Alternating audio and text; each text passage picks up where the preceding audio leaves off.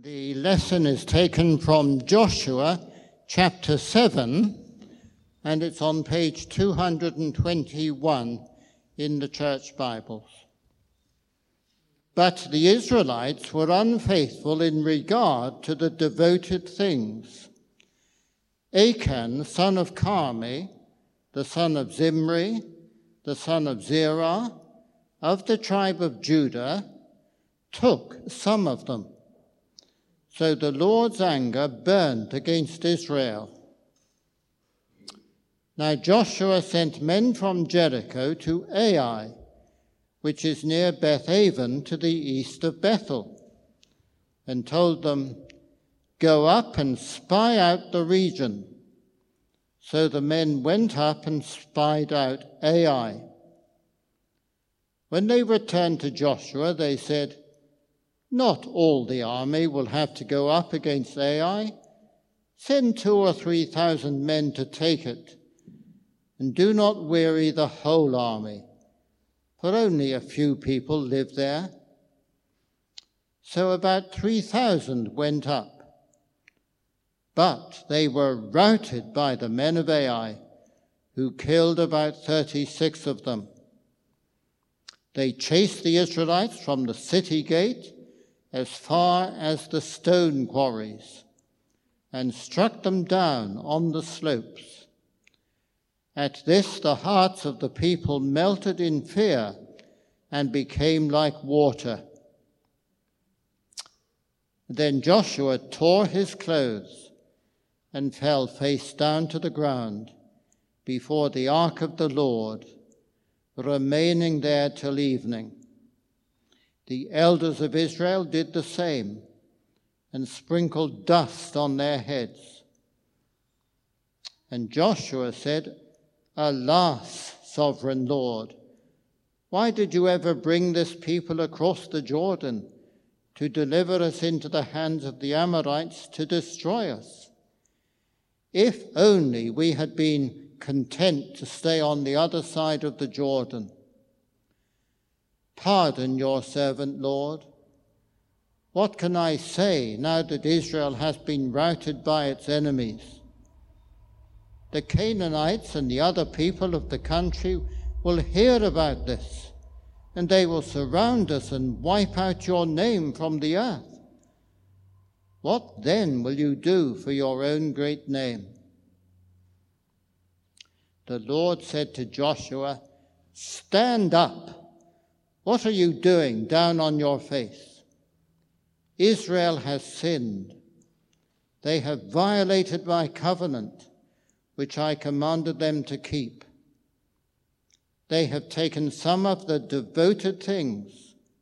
They have stolen. They have lied. They have put them with their own possessions. That is why the Israelites cannot stand against their enemies. They turn their backs and run because they've been made liable to destruction. I will not be with you any more unless you destroy whatever among you is devoted to destruction. Go, consecrate the people. Tell them, consecrate yourselves in preparation for tomorrow. For this is what the Lord, the God of Israel, says. There are devoted things among you, Israel. You cannot stand against your enemies until you remove them.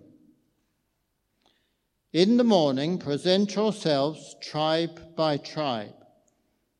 The tribe that the Lord chooses shall come forward, clan by clan. The clan that the Lord chooses shall come forward, family by family. And the family that the Lord chooses shall come forward, man by man. Who is ever caught with the devoted things shall be destroyed by fire, along with all that belongs to him. He has violated the covenant of the Lord and has done an outrageous thing in Israel." Early the next morning, Joshua made Israel come forward by tribes. and Judah was chosen. The clans of Judah came forward, and the Zerahites were chosen. He made the clan of the Zerahites come forward by families, and Zimri was chosen. Joshua made his family come forward, man by man. And Achan, the son of Carmi, the son of Zimri, the son of Zerah, of the tribe of Judah, was chosen. When Joshua said to Achan, "My son, give glory to the Lord, the God of Israel, and honor him. Tell me what you have done. Do not hide it from me." Achan replied, "It is true. I have sinned against the Lord, the God of Israel. This is what I have done. When I saw in the plunder a beautiful robe from Babylonia, 200 shekels of silver, and a bar of gold weighing 50 shekels, I coveted them and took them. They are hidden in the ground inside my tent with the silver underneath." So Joshua sent messengers, and they ran to the tent, and there it was, hidden in his tent with the silver underneath. They took the things from the tent, brought them to Joshua and all the Israelites, and spread them out before the Lord.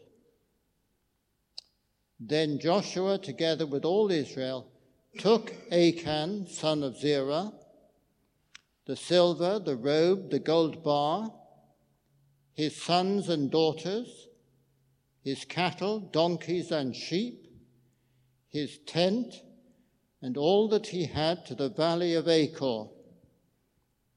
Joshua said, "Why have you brought this trouble on us? The Lord will bring trouble on you today." Then all Israel stoned him, and after they had stoned the rest, they burnt them.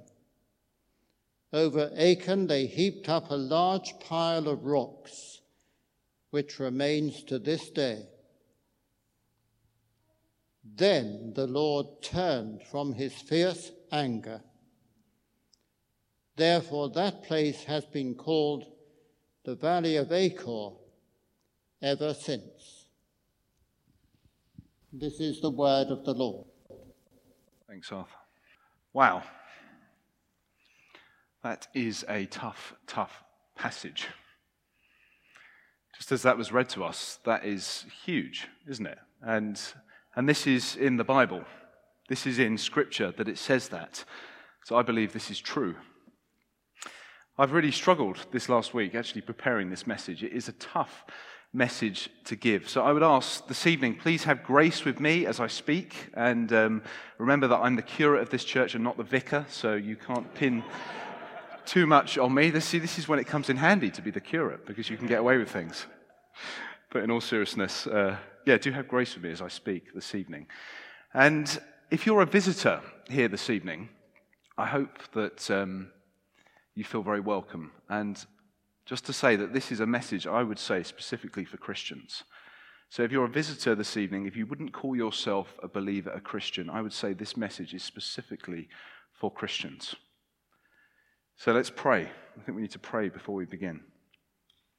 Heavenly Father, thank you for your word. Thank you that your word brings life. Thank you that your word is serious.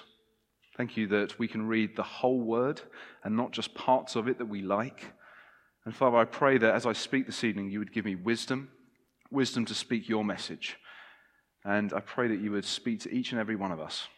In Jesus' name, amen. As I've been preparing this talk, I've come to see that God is a lot more serious about sin than I am about sin. God is a lot more serious about himself than I am about God. God is a lot more serious about this topic than I am about this topic. And honestly, my prayer this evening is that, as I've just prayed, that we would study Scripture together.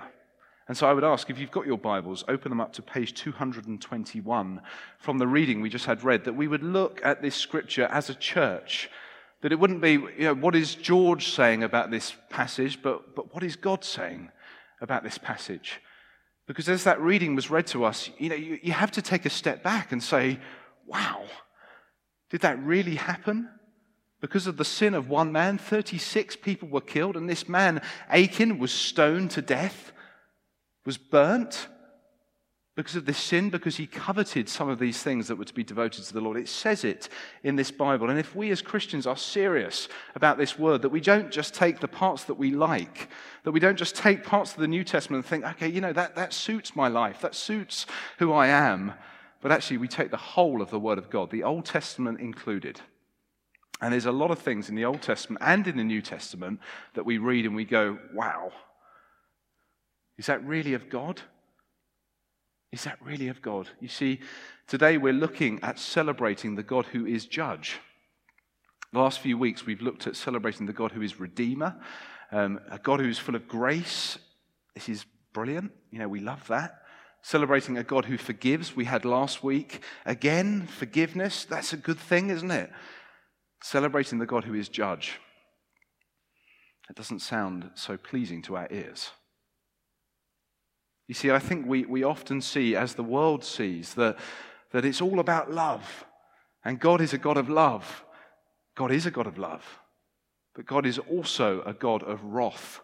God is also a God of judgment, of sovereignty, of holiness, of all of these things as well. And we can't just pick and choose the things that we like about God and leave the rest. These are the attributes of God. And He's God, and we're not. So as we look at this Scripture, there is going to be some stuff that is hard to hear. But we've got to pray, God, you're wiser than we are, and you know all things, and you are God, and we are not. So I pray that would be what we hear this evening. There's many of us in this room that like football, and changing topics slightly, many of us like football. I've never really been a football fan myself, and I'm sorry that I've got a guy over there looking at me like I'm a strange alien. I'm sorry that offends some of you, and I'm sure it does, but I never really understood what football's all about. A bunch of overpaid guys running around a field, or girls, getting paid too much, kicking a football around. It's never really captured me, if I'm honest. Give me a car event or something like that, and but football, I've never really understood. A few months ago, I got a ticket from someone to go to a game which was Crystal Palace, which technically I know we've got a Crystal Palace fan in this room, or there's one of two of them, so sorry about that. Crystal Palace playing against Chelsea. Okay, and this was at Stamford Bridge football ground. Those of you who know Stamford Bridge know it's a really nice ground. And these tickets were fantastic. They were amazing tickets. We got a 3-course meal beforehand. There was wine, there was champagne, there was great food. And then we got escorted to our seats. Good leg room. The view was good. Half-time came. There was a pork pie waiting. I mean, who doesn't like pork pies? It was amazing. I had such a good time. Palace lost, of course, that was a given, but it didn't matter because I had such a good time watching this game. It was brilliant. But if you'd have said to me, George, come to a game with me and you're going to be standing in the main stand, you're going to have an angry, sweaty man shouting things in your ear, singing silly songs, I'd probably say, I'm all right. I probably wouldn't jump at the opportunity to go, if I'm honest. And I say this, there is a point. I say this because when I look around at the church in this country, and actually when I look around at the church in the Western world, everything has to be just right for us. So we have to have the right music. We have to have the right speakers. We have to have the right children's groups for our children to go to. We have to have the right people in the church because they're the sort of people that we associate with and they're the sort of people that we get on with. That's what I see as I look around the church. And I'm speaking to myself here just as much because I like these comforts of the Western church. But when I read this scripture, when I read this book, and the New Testament particularly, I see a bunch of people, disciples, who were sold out for the gospel. You see, they didn't care if they got nice things because they didn't get nice things. Actually, they were putting their lives on the line. They were probably going to get killed for their faith. It was a huge possibility that was going to happen. To fear God for these disciples truly meant to fear God. To take up their cross and to follow Christ really meant that they might die for this message. This is big, big stuff. And so often I look around the church in this country and I think, goodness, have we got this? Have we really understood what this is all about, what this message, what this word is telling us to do? Are we serious about this stuff? Are we serious about the purity of the church as God is? You see, when I see a football fan who goes to games regularly, when I see a football fan who has all the stuff that follows the league, that watches it on the telly all the time, that even plays, I look at that person and I say, that is a football fan. But I'm not. I'm just willing to go if everything's nice, if the food's good and the seats are nice and it's comfortable. We've got to challenge ourselves and ask the same question of church. Why do we come to this place? Is it because everything's nice and cozy? Or do we become because God is God? And we come to read and listen about this being, this heavenly being, and give him the praise in which he deserves. Today we're looking at celebrating the God who is judge. And as I've said, judgment is not a nice thing to hear. There's a quote from, if we could have the quote up on the screen, that would be great, from R.C. Sproul, who said, "A God who is all love, all grace, all mercy, no sovereignty, no justice, no holiness, and no wrath is an idol." That's pretty hard hitting. A God who is all love, all grace, all mercy, no sovereignty, no justice, no holiness, and no wrath is an idol. That is a challenge. If you've got your Bibles open, turn with me to page 221, Joshua chapter 7. This was the text that really got me. Am I as serious about God's commands and about God's purity as he is? Am I as serious about God's commands and his purity as he is? And honestly, the answer is no, I'm not. I'm not as serious about this as God. Joshua 7 verse 1 says, "But the Israelites were unfaithful in regard to the devoted things. Achan, son of Carmi, the son of Zimri, the son of Zerah, of the tribe of Judah, took some of these things. So the Lord's anger burned against Israel." So what's happening here? You've got this man, this guy called Achan. Okay, and what happened was Israel, when they were taking a city, when God said to them, go in and destroy that city, often God would say, you've got to wipe everything out. Everything must go of this city because these people are unholy. Everything must be destroyed. And so when they went into a city, there were also some things that God said, but you must devote certain things to the Lord as a sacrifice for saying, actually, God, you have given us the victory over this place, so you are to sacrifice certain things to God. Achan saw some of these things that should have been sacrificed to God. Some of these devoted things, it says, and it says that he coveted these things, and he took them. Okay, it's only Achan that knows about this, and God. No one else knows about it. And so Joshua and Israel are praying, they're fasting, they're crying out to God. They're saying, God, what's going on? Because we don't lose. We don't lose in battle because you're with us. We never lose. We always win because you're by our side. Why have we lost? Why have 36 men, families, been affected by the fact that we've gone into battle? Why has this happened? I love this. God says to Joshua, stand up. Stand up. Get off your face. Stand up and face me. You don't answer back to God. Joshua stands up and he said, this has happened because someone in your camp has taken some of these devoted things. I want you to find that person and I want you to bring that person before me. We then see verse 20. This is what happens. Verse 20, Achan replies, "It is true. I have sinned against the Lord, the God of Israel. This is what I've done. When I saw in the plunder a beautiful robe from Babylonia, 200 shekels of silver and a bar of gold weighing 50 shekels, I coveted them and took them. They are hidden in the ground inside my tent with the silver underneath. So the people of Israel, they go, they find this stuff in the tent, and then it says, verse 25, it says, Joshua said, why have you brought this trouble on us? The Lord will bring trouble on you today. Then all Israel stoned him, and after they had stoned the rest, they burned them. Over Achan they heaped up a large pile of rocks, which remains to this day. Then the Lord turned from his fierce anger. Therefore that place has been called the Valley of Achor ever since. Now some of us, we listen to that, and this is myself included, and we think, how is that fair? How is that fair? How is that just? How can, because of the sin of one man, 36 families be affected in this? Actually, the whole of Israel be affected by the sin of just one person. How is that fair? You see, this is the passage that causes me to ask the question, am I as serious about this as you are, God? Am I as serious about your holiness? Am I as serious about who you are? About your name's sake? Am I as serious? Because honestly, I'm not. To ask us the question, how serious are we about the purity of the church? Israel was a family. We, as the body of Christ, are a family together. How serious are we about the purity of the church? And so much we're, as a church, and we don't really talk about this, I don't think, as the Western church today. We're so much about the love of God. And as I've said, God is love. God is full of love. He's full of mercy. He's full of grace, but he's also a God of judgment, a God whose name needs to be held high. I can remember when I became a Christian, I was told that when I pray, you just talk to God like he's a mate.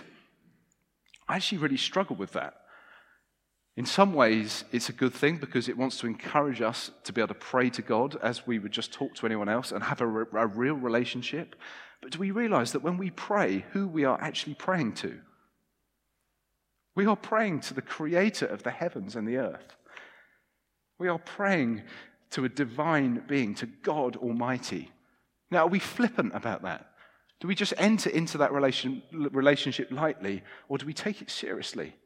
And that's not to say don't pray, or when you pray, make sure that you do a bunch of things. No, pray to God as you would pray, but to realize we are praying to God in heaven who created everything. That is serious. That is big. That is not just a flippant thing to do. God has many attributes. One of those is judgment. And I honestly believe, it says it in Scripture, that one day each and every one of us in this room will have to stand before God, our Maker, and give an account for what we've done in this life, whether good or bad. That's what it says. And you could debate that. I think it's pretty clear personally. I might be wrong. We're going to have to stand before our judge and give an account for what we've done. How are we going to feel about that? We're going to be slightly scared. This is God we're talking about. And some will say, well, isn't that just in the Old Testament that we see that God is like this, that this God of wrath? What about the New Testament as well? Acts chapter 5. This is another huge one. And I must say, I'm being quite brave going here. Ananias and Sapphira. And these were a couple that the early church was on the move. The Holy Spirit was working. People were coming to faith. Amazing things were happening. And this couple, Ananias and Sapphira, had sold a plot of land. And they brought the money that they had from this plot of land to the disciples for the establishment of the early church. And the disciples asked them, is this all that you've got? What you got for the land that you sold? And they say yes. But they lied. And actually, they'd held some of the stuff back. What happens is, bang. They're dead in front of everyone. The whole church is seized with fear because of what they've just seen. This couple is just slain. Can you imagine if that happened today? This is in the New Testament, it says this. Imagine if I said to Dave, come up here, tell me, is this the truth? And Dave lied. And Dave, bam, down in the middle of our service. Sorry I have to use you as an example. I was going to pick on someone else, but I felt bad. But then for me to say to someone else, come up here, tell me the truth. having just seen that, I think you would probably tell me the truth, wouldn't you? God is serious about sin. God is serious about the purity of the church. And this bothers some of us. It honestly has bothered me in the past. And I think this is why we have a problem with punishment. This is why we have a problem with God flooding the earth in the Old Testament. It's why we have a problem with the idea, the concept of hell. And I'm not going to get into the debate of what hell is. That's another sermon for someone else. But this is why we have a problem with so many of these things, because we just see God as a God of love, but we forget that there are other sides to God. In the Old Testament, in this passage about Achan, it wasn't just about Achan's sin. It was about the whole community. When Achan sinned, everyone was affected by this because they were a family. You know, we as the church today, 2,000, 3,000 years later, are also a family. We are the body of Christ. When one of us sins, then it affects all of us. Isn't it true that if I was to be in ongoing sin, then it would affect the church? If I had sin in my life that I was refusing to give up, it would affect the church. But it's the same with all of us.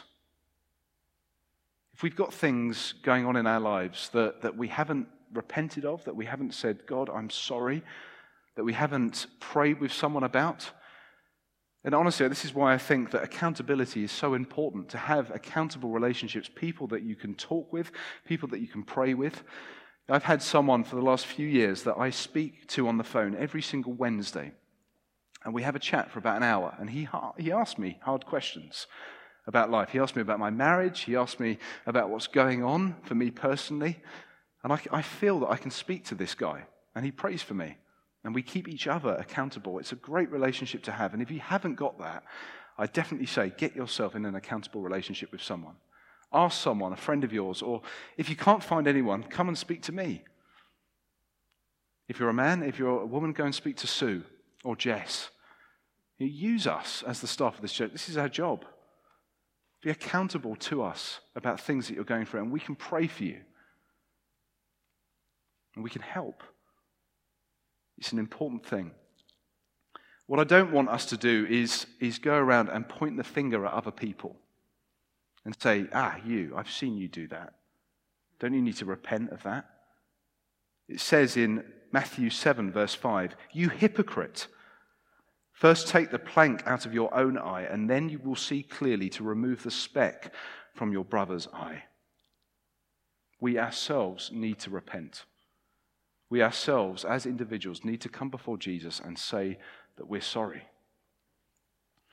And honestly, I think for the world out there, and I might be wrong in this, for people that wouldn't call themselves Christians, actually, we need to know what it is that we're saved from. This is why the message of the gospel, the grace of the Lord Jesus Christ, is so amazing, that it is truly good news. That's what it's called. It's called good news. Because we have been saved from this stuff that we see. We've been saved in Jesus Christ. That is why it's so amazing. And I think for those of us that have grown up in the church, hearing this all the time, yes, we've been saved by Jesus, yes, yes, yes, it becomes kind of old news in a way. This is such amazing news, the gospel, because we have been saved from sin. Because sin is so serious. And God, who is the righteous, just judge, sent his Son 2,000 years ago to die on the cross, to take the sin of the whole world so that we could have new life, that we could have a relationship with God. It was through Jesus Christ. That's what Jesus came to do. That is why it's such good news. This gospel. All we have to do is accept Jesus into our lives. And God wipes the slate clean. It's paid for, done, signed by Jesus' blood on the cross. All it takes is for us to come to Jesus and say we're sorry and to accept him into our lives. The gospel is incredible.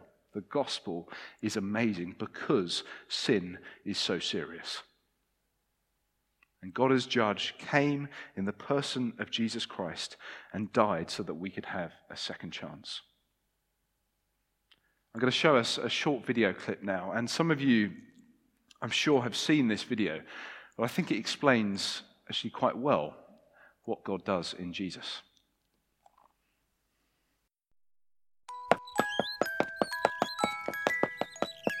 There once were two little boys who were best friends. They played together, went to school together, they even went to university together. They were inseparable, until their careers took them in very different directions. One became a lawyer, the other a criminal. As one was promoted to a judge, the other disappeared deeper and deeper into a life of crime. Eventually, the criminal was caught and sent to trial. On the fateful day in the courtroom, he came face to face with his old best friend, the judge. And so, the judge had a dilemma. He loved his friend, but he had to do justice. And so, he fined him the appropriate penalty for the offence. It was a huge fine. There was no way he could ever afford to pay what he owed. But then, the judge took off his robes, went down, stood with his friend, and wrote out a cheque covering the cost. He paid the penalty himself. That is what God does in Jesus Christ. He pays the penalty for us because we can't. There's no way we could ever possibly do it. It is too great. Jesus pays the penalty so that we can have a relationship with God. Some of us have things in our lives that we've not told anyone about, but God knows. Some of us have struggled many times with ongoing things that keep coming back, addictions that keep coming back, that you want to get rid of, but you're struggling with it. I'm going to say in a moment that I just want us to have a moment to be still and to pray to ourselves about some of those things. But again, I'd love to reiterate that if there is something that you've got in your life that you can't shake off, that you're really struggling with, to go back to again and again and again, come and speak to one of us, come and speak to a friend, get an accountability partner, get someone to pray with. Take this seriously. Sin is serious, but God as judge in the face of Jesus Christ wipes it free if we accept him into our lives.